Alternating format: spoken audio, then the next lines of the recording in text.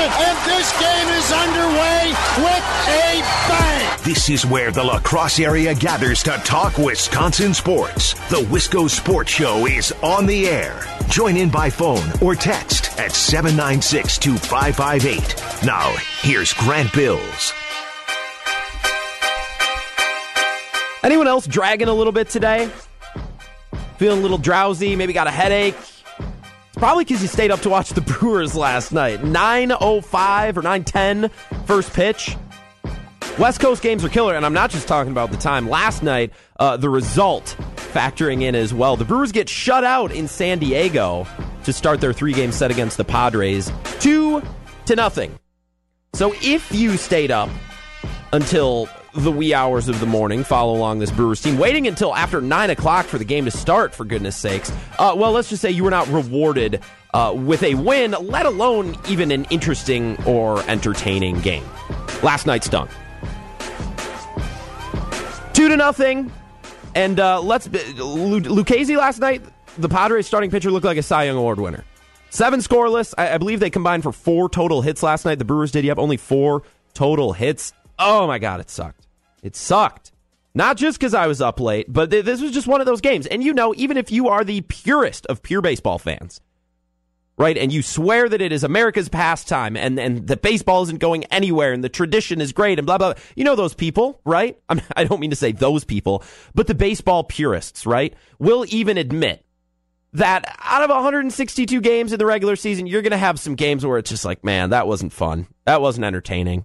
That wasn't a good product. Last night, in my opinion, was not one of those games. It just stunk.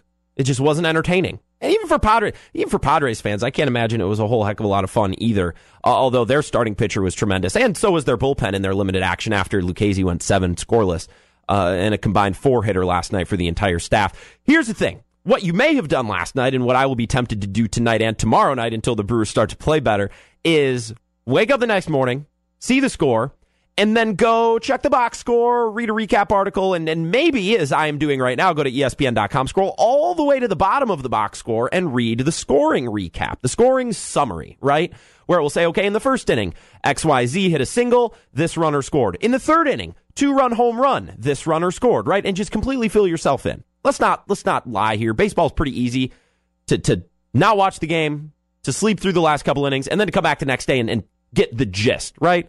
So you're never going to be able to get everything, but much more so than football, much more so than basketball, you can kind of glean everything you need to glean from the box score, from the scoring summary, right? So if you did not watch last night, in order to give you the most wholesome summary that I possibly can, I will now read you in its entirety the scoring summary from last night's game. Here we go. First inning, Hosmer scored on Chacin wild pitch, Machado to third on wild pitch by Chacin. San Diego 1, Milwaukee 0. Next, in the third, Machado homered to center, 414 feet. San Diego 2, Milwaukee 0. That is it. That is all. Thank you. I know. I thank you very much. Yes. That's it. There's nothing going on last night. Like, that felt like an empty, hollow baseball game. The Brewers only had one runner get to second. It was Christian Yelich on a double. So he extended his hitting streak. We can at least take something from last night's game. Yelich, still on a hitting streak. Didn't end up mattering. There were a couple of reasons last night that it was just a grinder of a game. Let's say the Brewers had lost 2-1. All right, it still would have felt like a grinder of a game that just wasn't all that enjoyable. Even, let's say the Brewers tie the game 2-2 and it goes to extras and they end up winning. I would still say, man, that game was painful to watch. Right, that game took years off my life, as sometimes I love to say, for a couple of reasons. And maybe you agree, maybe you don't.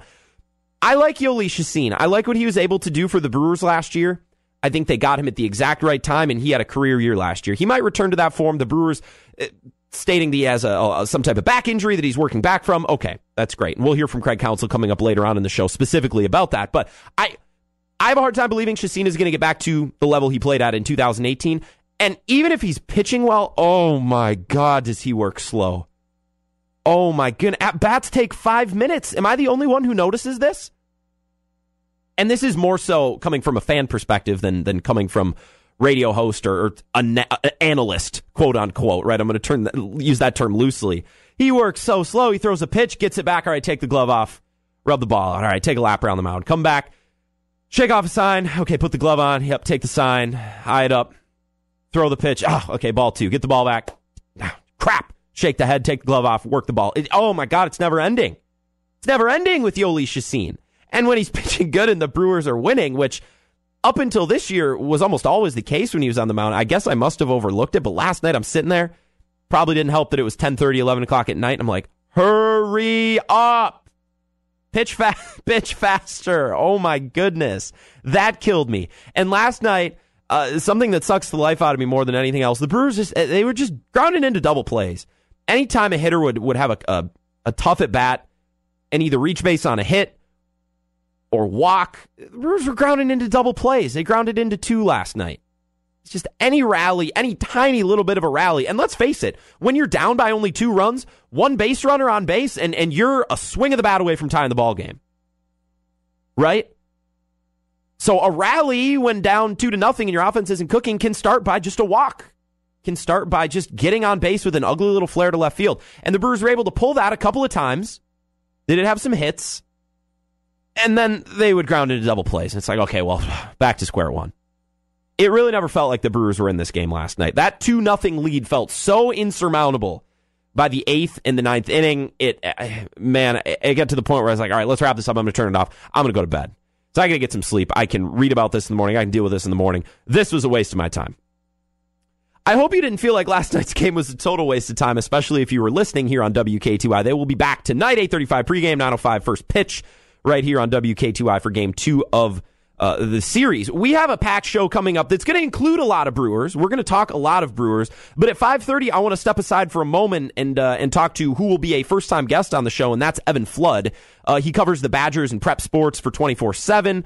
Writes for CBS Sports. I mean, this guy's all over the place, but he is on the recruiting scene. He's on the high school scene, and he is everywhere, covering players in the state of Wisconsin and all over the place. So we're going to talk to him coming up at 5:30 about Johnny and Jordan Davis. And you know what? I might just sneak a couple other questions in there as well. What about Terrence Thompson at Central? What about Terrell Stutley over down Alaska? We'll see who he wants to talk about, but I'm excited to talk to Evan Flood coming up at 5:30 about some Badgers basketball and some Central basketball, kind of a situation where 2 of our worlds are colliding in the La Crosse area here on the Wisco Sports Show. So that on the way at 5:30. I do want to talk more Brewers, and I'm not going to continue to bang my head against the wall that, okay, you're the better team, you should beat the lesser team. I think yesterday we had a pretty good conversation about how, in baseball, the best team doesn't always beat the worst team, right? The sport's a little bit different like that. It's not football. It's not basketball.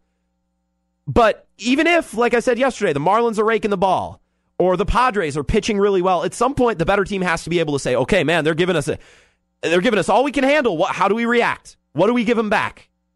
Our bullpen is great. We have Josh Hader. We have Christian Yelich, the reigning NL MVP. We have Craig Counsell, who's got a ton of managerial experience in division races, in the playoffs, all the way up until almost the World Series. And he knows how to slide pieces around and make things work and maybe win in some unorthodox ways in unorthodox circumstances. Where's that? Where's the response? Because I didn't see it last night. We didn't see it against the Marlins. We didn't see it against the Giants.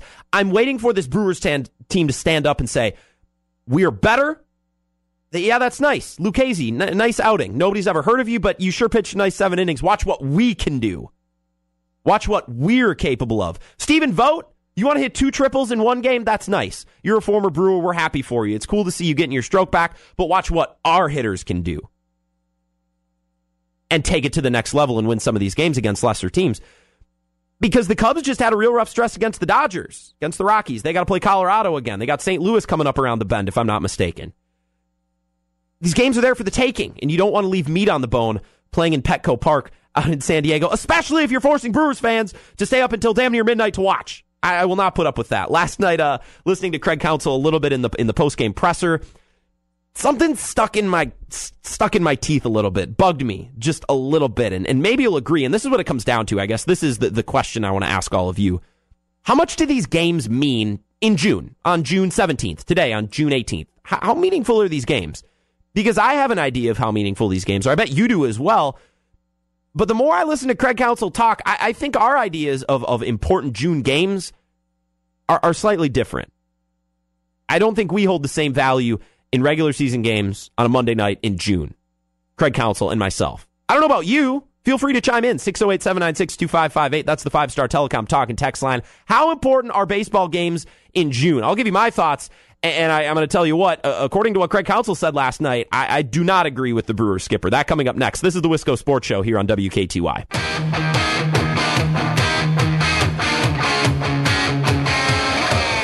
This is the Wisco Sports Show here on WKTY. My name is Grant Bills, and I am your host. Hope you're having an awesome day. Thanks for tuning in.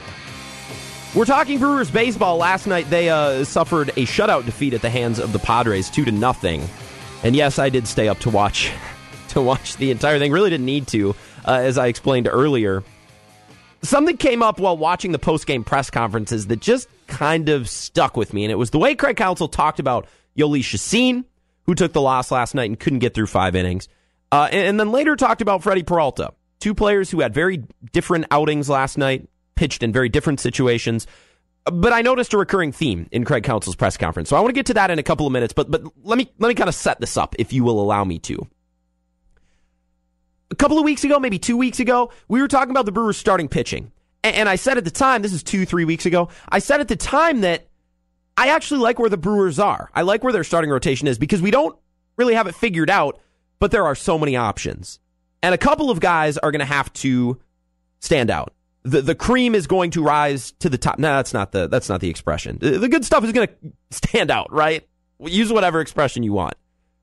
Zach Davies has already done so, and I think Brandon Woodruff has already done so as well. So those are two guys who have already separated themselves. And now you bring back Jimmy Nelson.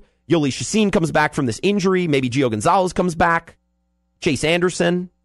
You have some options, right? Now, not all of them are going to end up starting pitchers. Some of them are going to end up in the bullpen. And, of course, you have Freddie Peralta and Corbin Burnes in that disgusting mix as well. Some of them are going to pop. Somebody's going to stand out, right? All the Brewers have to do is figure it out. And then whatever's left, you relegate to the bullpen. And depth helps everybody, right?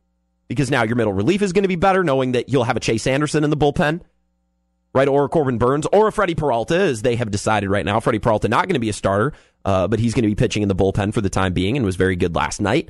Gave him a couple of innings. The Brewers just needed to figure it out, right? They had all the puzzle pieces. It was kind of a scrambled mess a couple of weeks ago. But once they get it into order, I think this can be a decent rotation and a deep bullpen once some of those arms fall back down to the bullpen and not into the starting rotation. But here we are 2 weeks later, and to me, it still really doesn't feel like the Brewers have things figured out, right? I liked their position 3 weeks ago because we were talking on June 1st, May 28th. We weren't talking on June 18th. And as we talked about last week with Bill, when he was here, we were hanging out at Sloopy's, doing the Wisco Sports Show with Bill Michaels, or on Thursday or on Friday. I keep saying, summer is flying by. June is halfway over, and we are going to be talking trade deadline before you know it. And those talks, those rumors, are heating up more so every day. The one thing I don't want the Brewers to do is start making trades, making moves to improve their team when they don't really know how good their team is. And the starting pitching is a really important part of that. So 3 weeks ago, I said, I like where the Brewers are. Well, now I'm saying not so much because they haven't figured it out. Nobody's separated.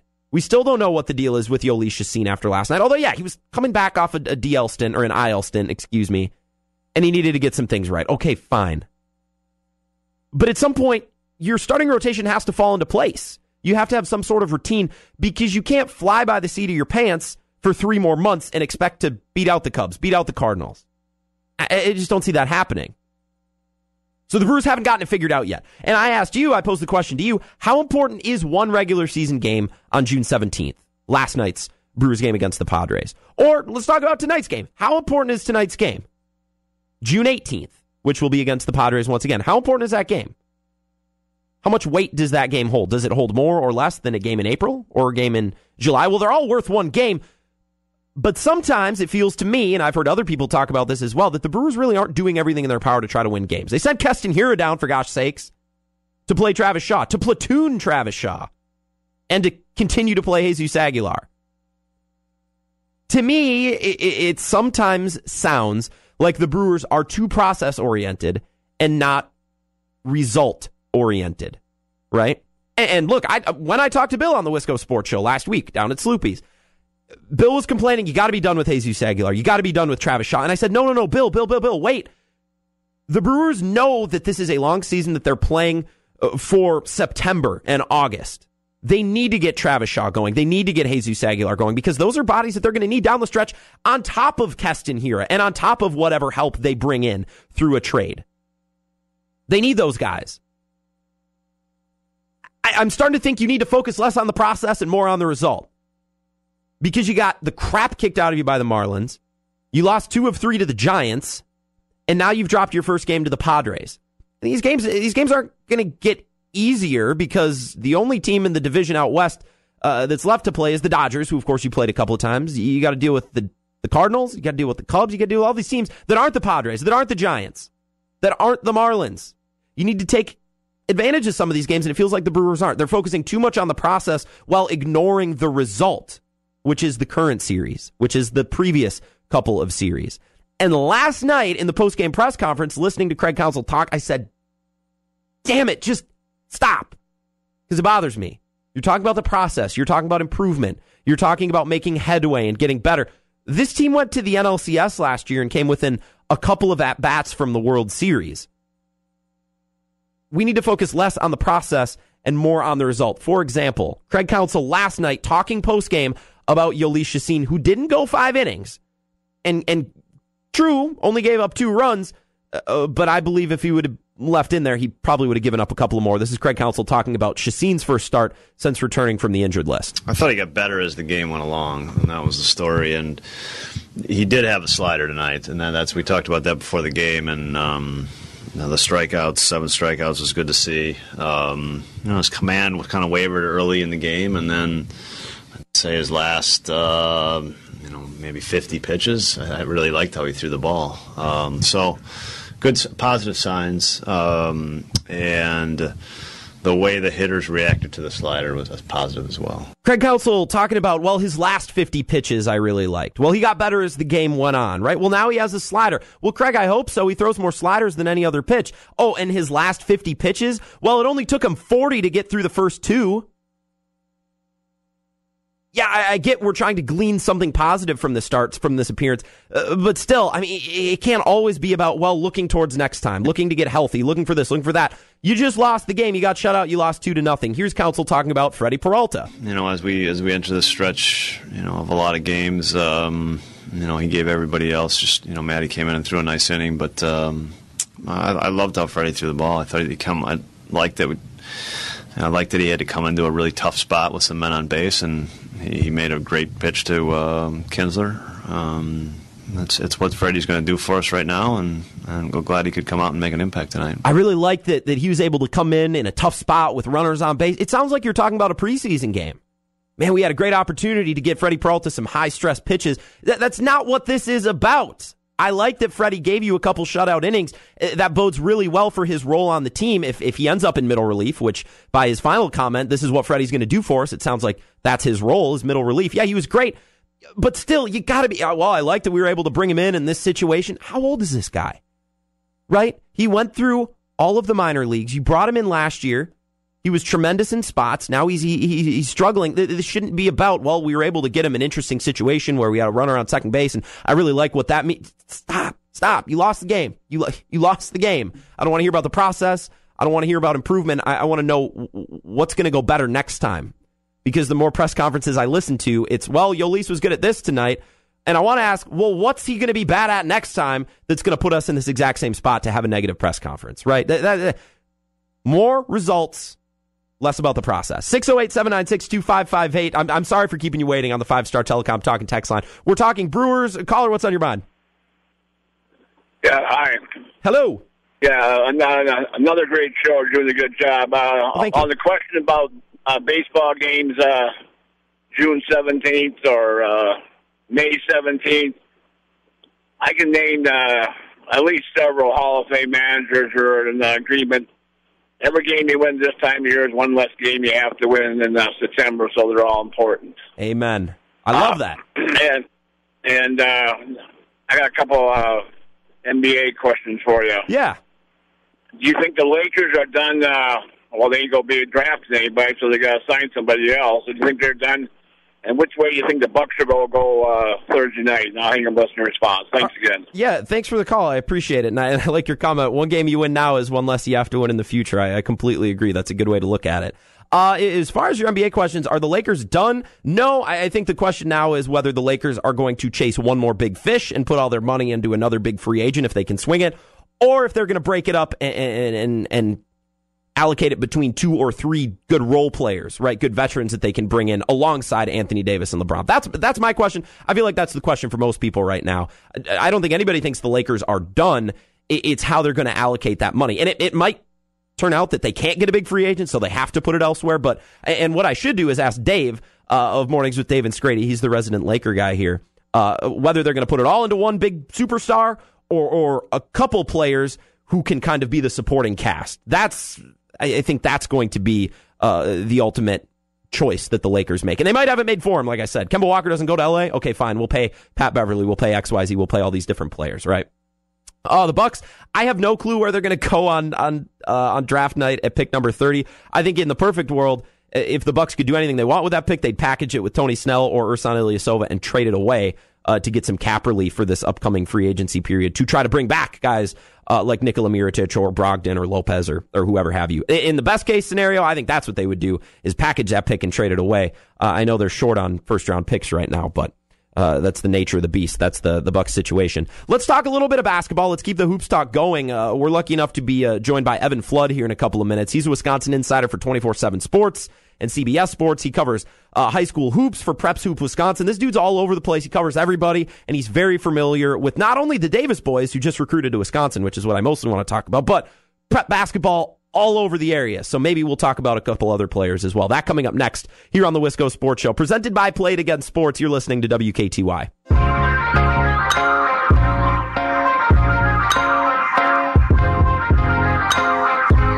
This is the Wisco Sports Show here on WKTY 96.7 FM, 580 AM. You can always stream live on our website, WKTYsports.com, and on our mobile app as well. I'm your host, Grant Bills.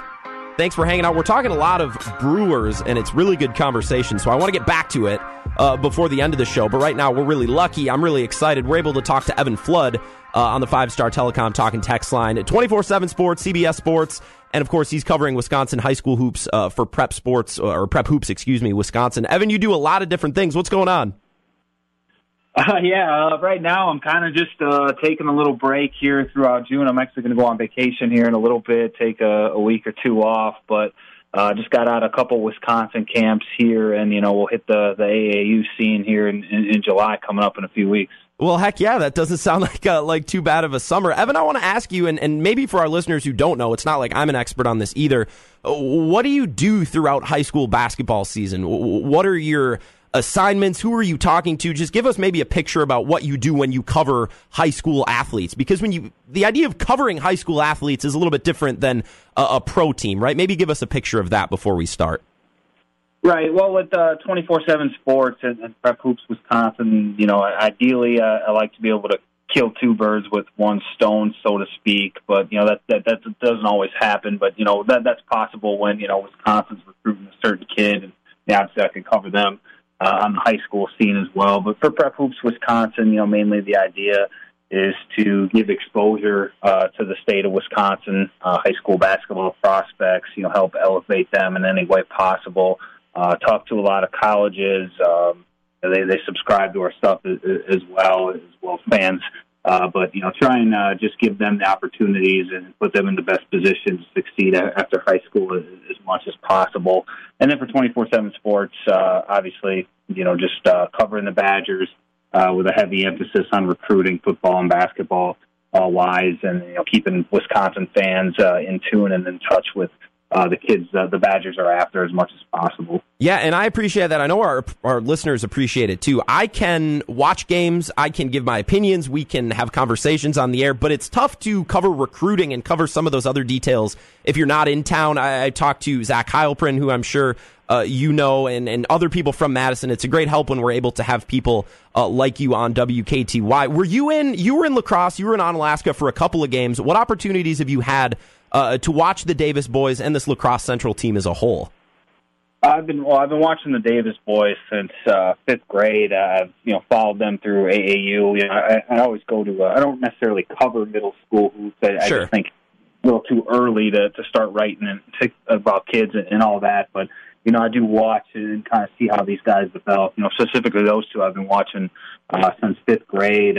Probably made 3 or 4 trips to lacrosse every high school season since they've arrived at Central. Obviously, was there a lot more when Kobe King was playing, and after he committed to Wisconsin, and saw them a lot more as freshmen. But I've watched these two, really all around the country, whether it's Las Vegas, or I'll see them out in Atlanta here in July as well. But across the Midwest, I've watched these guys compete against some of the country's best players. So it's been a long road with me and them. I'm sure they're sick of seeing me a lot of the games, but it's been I believe since fifth grade I've been watching them play. God, I never would have imagined high school and middle school and AAU sports go so deep. It is hard for me to grasp sometimes. So I want to ask about Johnny and of course Jordan. So Johnny had lots of offers. He's a 4-star shooting guard, as you wrote about.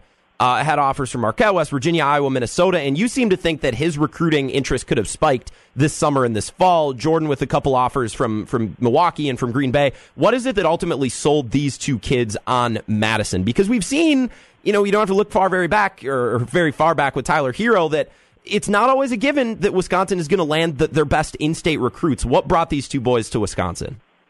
Right. Well, I think, from the beginning, they've always wanted to play together, and I think when they were freshmen, they were a little bit closer talent-wise. After that, I think early in Johnny's sophomore year, he picked up the offer from Wisconsin, and it kind of started to become clear that, maybe these two were going to have to go their separate ways. Fortunately for Wisconsin, missing on the Hauser brothers was kind of a blessing in disguise, because they had extra scholarships to give. They knew if they got Johnny that Jordan was probably going to walk on anyway. And I would assume earn a scholarship down the road. The Hauser brothers leaving Wisconsin with 2 extra scholarships and 4 total in 2020 allowed Greg Gard to kind of make this move. And I think some people will question the move because Wisconsin's giving a scholarship to a kid that only had mid-major offers in Jordan. But the way I look at it, like I said, Jordan was going to end up on this roster anyway if he got Johnny, and he was too good to walk on. It was kind of like a Trevor Anderson type pickup for the Badgers, a kid that, if he walked on, you knew he was going to see the floor at some point anyway, and there were scholarships. So you really just getting to the inevitable here if you're Wisconsin, and you have peace of mind if you're Greg Gard too. You don't have to worry about Johnny potentially blowing up in July and being seen by all these schools. He's heading to the Under Armour finals here next month. Every school in the country was probably going to be represented down there. He wasn't going to stay as big of a secret as he is now. So now if you're Wisconsin, you've got that peace of mind like I've talked about. You got 3 or 4 scholarships filled, and you can really be picky with the last one. Yeah, I like that. Evan Flood, who covers hoops for just about everybody, 24/7 Sports, CBS Sports, and perhaps Hoops Wisconsin, just to name a few. What jumps out to you when you watch the Davis boys play? And you can talk about Johnny, you can talk about Jordan, you can talk about them as a tandem, but what jumps out to you when you watch them play on the floor? Not recruiting, not the politics of it, but basketball-wise.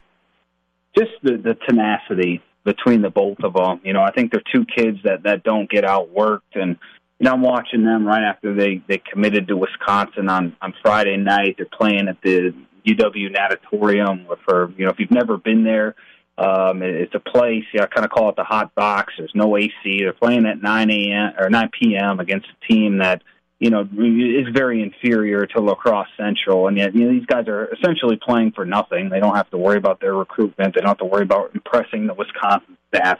They've got almost nothing to play for. And, here they are, giving it 110% outworking everybody on the floor. I just love the motor that these two kids play with, that you just can't turn it off. I see these guys, like I said, I've seen these guys for, I don't even know how many years, but it's been the same thing since day one, since I've watched them in the gym. Nobody outworks these two. I think they're two kids that get the most out of their talent. Looking at Johnny, I know a lot of people they dog him because he's a shooting guard that doesn't necessarily shoot it all that well, but the tenacity the kid plays with, you don't find many defenders that are willing to match it and keep him away from the rim. He's going to be a guy for Wisconsin, I think, plays early, even though they're returning so much in 2020. I think he's going to be a big part of that team and somebody that Greg Gard's going to have a hard time keeping off the floor. Jordan, again, going back to what he had with his scholarship, from UW Green Bay, UW Milwaukee. I don't know if a lot of people are expecting much out of him, but he's a guy I do think can defend at the high majors level. A lot of people, who've seen Lacrosse Central know that it's actually Jordan that often guards the other team's best player, not Johnny, although I think Johnny is a terrific defender in his own right. But I've seen, Jordan on the AAU circuit and in high school be able to hold his own against a lot of high major guards. So I think he'll get on the floor that way, and he's starting to shoot the ball really well too. At Wisconsin's campus, it was the first time since maybe they were freshmen. I left the weekend thinking that Jordan outperformed Johnny. Jordan shot the ball so well this weekend, really from all over the floor.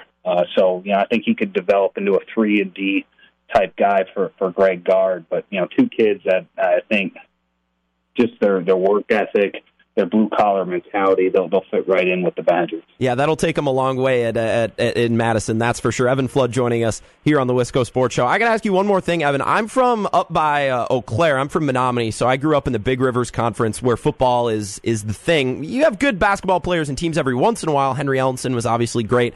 But it feels different down here now that I've been here for a couple of years in the Mississippi Valley. Do you get that impression? I know you get to see the whole state. Do you get that impression about this conference? And maybe outside of the Davis boys, what kind of players should we keep our eye on? Should we be watching coming up this winter? Yeah, I think this year is going to be really interesting in that conference because I don't think Lacrosse Central is really a guarantee to get back to state. I think on Alaska, you could make a case. I'm sure the Davis boys don't want to hear this, but you could make a case that on Alaska goes into this year as the favorite. They've got everything back, if I'm not mistaken. Tyrell Stutley, Sam Kick, Gavin McGrath is a big guy that's sort of developing really quick here, and they were a little bit young last year, and they played Lacrosse Central very close the last great games, times, if I'm not mistaken, and had them on the ropes in both of those games. I think it was, Johnny in the playoff. I wasn't there, but I heard Johnny in the playoff game made some things happen late, and Lacrosse Central was able to barely survive. So, and you look at Central, obviously Johnny's back, Jordan's back. Terrence Thompson is back, but Noah Parcher was a big piece for them at point guard and made so many winning plays for them that, like I said, I think you could argue on Alaska could be the favorite this year. I think those two games, or probably three games that they end up playing next year, are going to be very closely contested. And this might be the year on Alaska breaks through. You almost feel bad for them. They've had so many good teams, but they have to face this Lacrosse Central team in regionals. They don't even get a chance to play in sectionals with a lot of the talent that Central's had. But, like I said, I think this might be the year for them to break through. Well, Evan, it's June 18th, and you have me just ready to go for high school basketball this winter. And for that, I thank you. Thanks for a couple of minutes, and maybe we'll have to talk again down the road. You just know so much about these players and these teams, so I thank you. All right, sounds good. Appreciate it. Yeah, thanks, Evan. That's Evan Flood, who covers everybody for just about everybody. 24/7 Sports, Prep Hoops Wisconsin. He does a lot of great work. And if you don't follow him on Twitter, you should, at Evan_Flood, because he's giving you great content about the Davis twins. I always say twins. They're not twins. They're brothers. You get the point. Both Johnny and Jordan. And, of course, Terrell Stutley, Terrence Thompson, and some of these other great players around the Mississippi Valley Conference as well. When we come back, I want to continue to talk about the Brewers because we do have another game coming up tonight, Brewers-Padres, at 9:05. I think there's something we're missing. I think there's one player that up until now we've kind of ignored, and at the point last night, I can't ignore it anymore. I got to speak out. It's really not as dramatic as I'm making it. There's one player who's not pulling their weight. We haven't talked about it at all. We'll wrap up the show talking about that coming up next.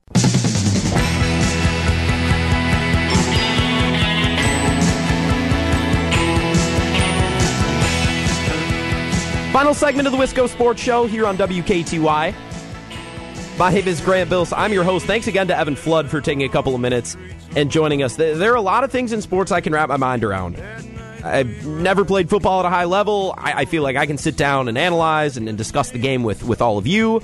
Same with basketball. One thing that I struggle with is recruiting. Understanding how all of that works, the logistics of signing and committing and offering, it's complicated. So that's why we have such a great group of guests that we call on. Zach Heilprin, as I mentioned earlier, and of course now Evan as well. And I hope to talk to him somewhere down the line, hopefully about some more college basketball players coming from this area. That's always a good thing. I want to get back to the Brewers before we say goodbye, because the Brewers going to play again tonight. The Padres, another shot at it at 9:05. Last night they lost 2-0, and something I forgot to mention earlier I wanted to talk about. Jhoulys Chacin last night only goes 4 2/3, and it got me thinking, man, when was the last time a Brewers pitcher has actually gone 5, actually gone 6? Well, the last time the Brewers have had a quality start, which is 6 innings, 3 earned runs or less, was the previous start by Brandon Woodruff, who's going to pitch tonight. It's been that long. And I started to think, I wonder if quality starts are a statistic that is kept track of. Obviously, someone somewhere is keeping that stat, but is it somewhere I can access? Is it somewhere I can find it? Well, I didn't have to look very hard to go to ESPN.com, look at the statistics, team pitching, and of course, they give you all the stats, ERA, saves, complete games, shutouts, all of these things, right? And you can order it by which statistic you want. Earned runs, bases on balls, strikeouts, innings pitched, and quality starts. Thank you, ESPN. And I'm like, I wonder where the Brewers rank. Well, number 1 is the Dodgers, followed by Houston at number 2. And I'm like, okay, well, they're the cream of the crop. 2 great teams. Of course, they would be 1 and 2, right? Well, let's keep moving. Brewers got to be somewhere close. Okay, well, Washington, Minnesota, 3-4. Oakland, okay, Miami. Oakland and Miami at number 6. Okay, well, Atlanta, 7. Okay, well, they're the Cubs at 8. Okay, so we've gone through about the top 10, and my early thoughts are, it means something, but it doesn't mean everything. Because the Dodgers are great, right? The Astros are great, and they're 1 and 2, but then again, Oakland is there, and Miami's there, and they're not great, so you can't draw a complete conclusion from a quality start, but it's certainly a statistic that has some bearing, right? Okay, well, where do the Brewers fall? Out of all 30 teams, the Brewers are 29th. Sandwiched in between the Baltimore Orioles and the Los Angeles Angels. 29th. In all the majors, not just the National, not just the American League, but they're below teams like the Blue Jays and the Orioles and the Reds and the Padres and the Giants and the Tigers and the White Sox. Yuck! Once again, that stat doesn't mean everything, but it means something. If the Dodgers were last, okay, well, maybe it doesn't mean that much. If Houston was near the bottom, okay, it doesn't mean that much. But they're at the top. Twins are up there. Cubs are up there. Yeah, so is Miami and Oakland. That's why no stat is perfect. No stat is ever going to tell the full story. It's just the way that it is.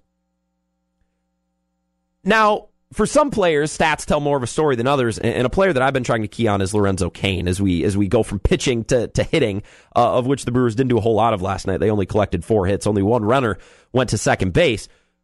We've talked a lot about Travis Shaw and Jesus Aguilar, mostly because Keston Hiura was another option, right? Well, we could have Keston Hiura. Why are we playing Travis Shaw? Why are we playing Jesus Aguilar? One player we haven't talked a whole lot about is Lorenzo Cain. I think for multiple reasons. He's a veteran. He's very respected. He's getting paid a lot of money. And the Brewers really don't have another option in center field unless you want to move Yelich over. Right? You can, but you don't have a natural replacement, right? Your number 1 prospect isn't hitting the piss out of the ball in AAA, making that seat a little warm for Lorenzo Cain, right? That's just not happening. So I think Lorenzo Cain has been able to fly under the radar at least, and talk about statistics that mean something, right?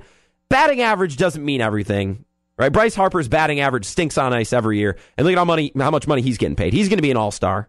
He's going to hit his home runs. He's going to sell his jerseys, right? His team might not win, but he's a very successful player. Like statistics don't mean everything. Batting average doesn't mean everything. It means something, not everything. RBIs are important. Home runs are important. Average, on-base percentage, slugging. It all means something, and it all helps us to kind of paint the fullest picture possible. Because we don't want to focus just on 1 or 2 stats. We want to take a more wholesome look. Well, for a leadoff hitter, of which Lorenzo Cain is, I think the most important stat would not be batting average, would not be slugging percentage, would not be home runs or RBIs. But I would argue that on-base percentage is the most important statistic for a leadoff hitter. Right? Well, what's that famous line from Brad Pitt in Moneyball, right? We're not paying you to hit home runs. We're not paying you to get hits. We're paying you to get on base, right? We're not paying you to strike out. We're paying you to get on base, whatever the line is. Something to that effect, right? Well, that's even more important for a leadoff hitter who's got Christian Yelich, the reigning MVP, hitting behind him, and Ryan Braun, who's a former MVP, and Yasmani Grandal and Mike Moustakas, who both should be all-stars, both having really good years. Right, Christian Yelich had a home run the other night, solo shot. This is on Saturday. Would have tied the game if there just would have been one runner on base, and that probably would have went to extra innings. Which, trust me, I'm not a huge fan of extra innings, but it's better than losing. Lorenzo Cain's on-base percentage right now is .304. And you might hear that and think, okay, well, about 1 out of every 3 times. That's not terrible. Well, not so much, right? OBP, or on-base plus slugging, your OBP, Lorenzo Cain is worse on the Brewers than every other player except Hernan Perez, who's only slightly worse at 294 or 291, excuse me, but Perez has a better batting average, so you start to see where some of those things balance out. I guess Lorenzo Cain's 304 is better than Freddie Peralta's 167, or Manny Piña's 273, or Travis Shaw's 285, but those aren't exactly the players Lorenzo Cain wants to be compared to, right? Lorenzo Cain's been bad. Okay, if his power isn't there, that's fine. If his RBIs aren't there, that's fine. But one thing that always will have to be there for Lorenzo Cain, as he fits on this current Brewers team in 2019, he needs to get on base. He needs to get on base so Christian Yelich can drive him in, or Ryan Braun, or Mike Moustakas, or Yasmani Grandal. Take your pick. There's a lot of good hitters behind him. And when Lorenzo Cain gets on base, that offense starts to hum. It starts to click. If not, well, now all of a sudden you got Christian Yelich going up there with the bags empty and 1 out. That's not an ideal spot. And now you got Ryan Braun going up there with 2 outs if Christian Yelich doesn't. It just starts a chain of events that's not exactly ideal. Lorenzo Cain needs to get on base more. And what's worrying me is I watched Jesus Aguilar last night. He was decent. He had a hit and only 2 at-bats, and he looked okay because he was fighting off pitches. He appeared to be seeing the ball. Lorenzo Cain doesn't appear to be seeing the ball right now. He's waving at pitches all over the place, and to me it appears like he's lost an eye for the strike zone. Now, obviously, hitters go through ebbs and flows, so we'll see what the next couple of weeks bring for Lorenzo Cain. But right now, got a worse on-base plus slugging than Jesus Aguilar. It's not exactly what you want from your leadoff hitter, especially when your leadoff hitter is hitting in front of Christian Yelich. Just something to keep in mind as we hate on Travis Shaw and as we hate on Jesus Aguilar, who can't figure it out.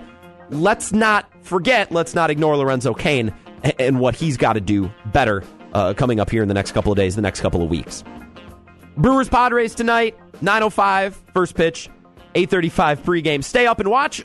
And if you want to go to bed, we'll talk about it tomorrow. I'll fill you in. Wisco Sports Show, back same time, same place. I'll talk to you then.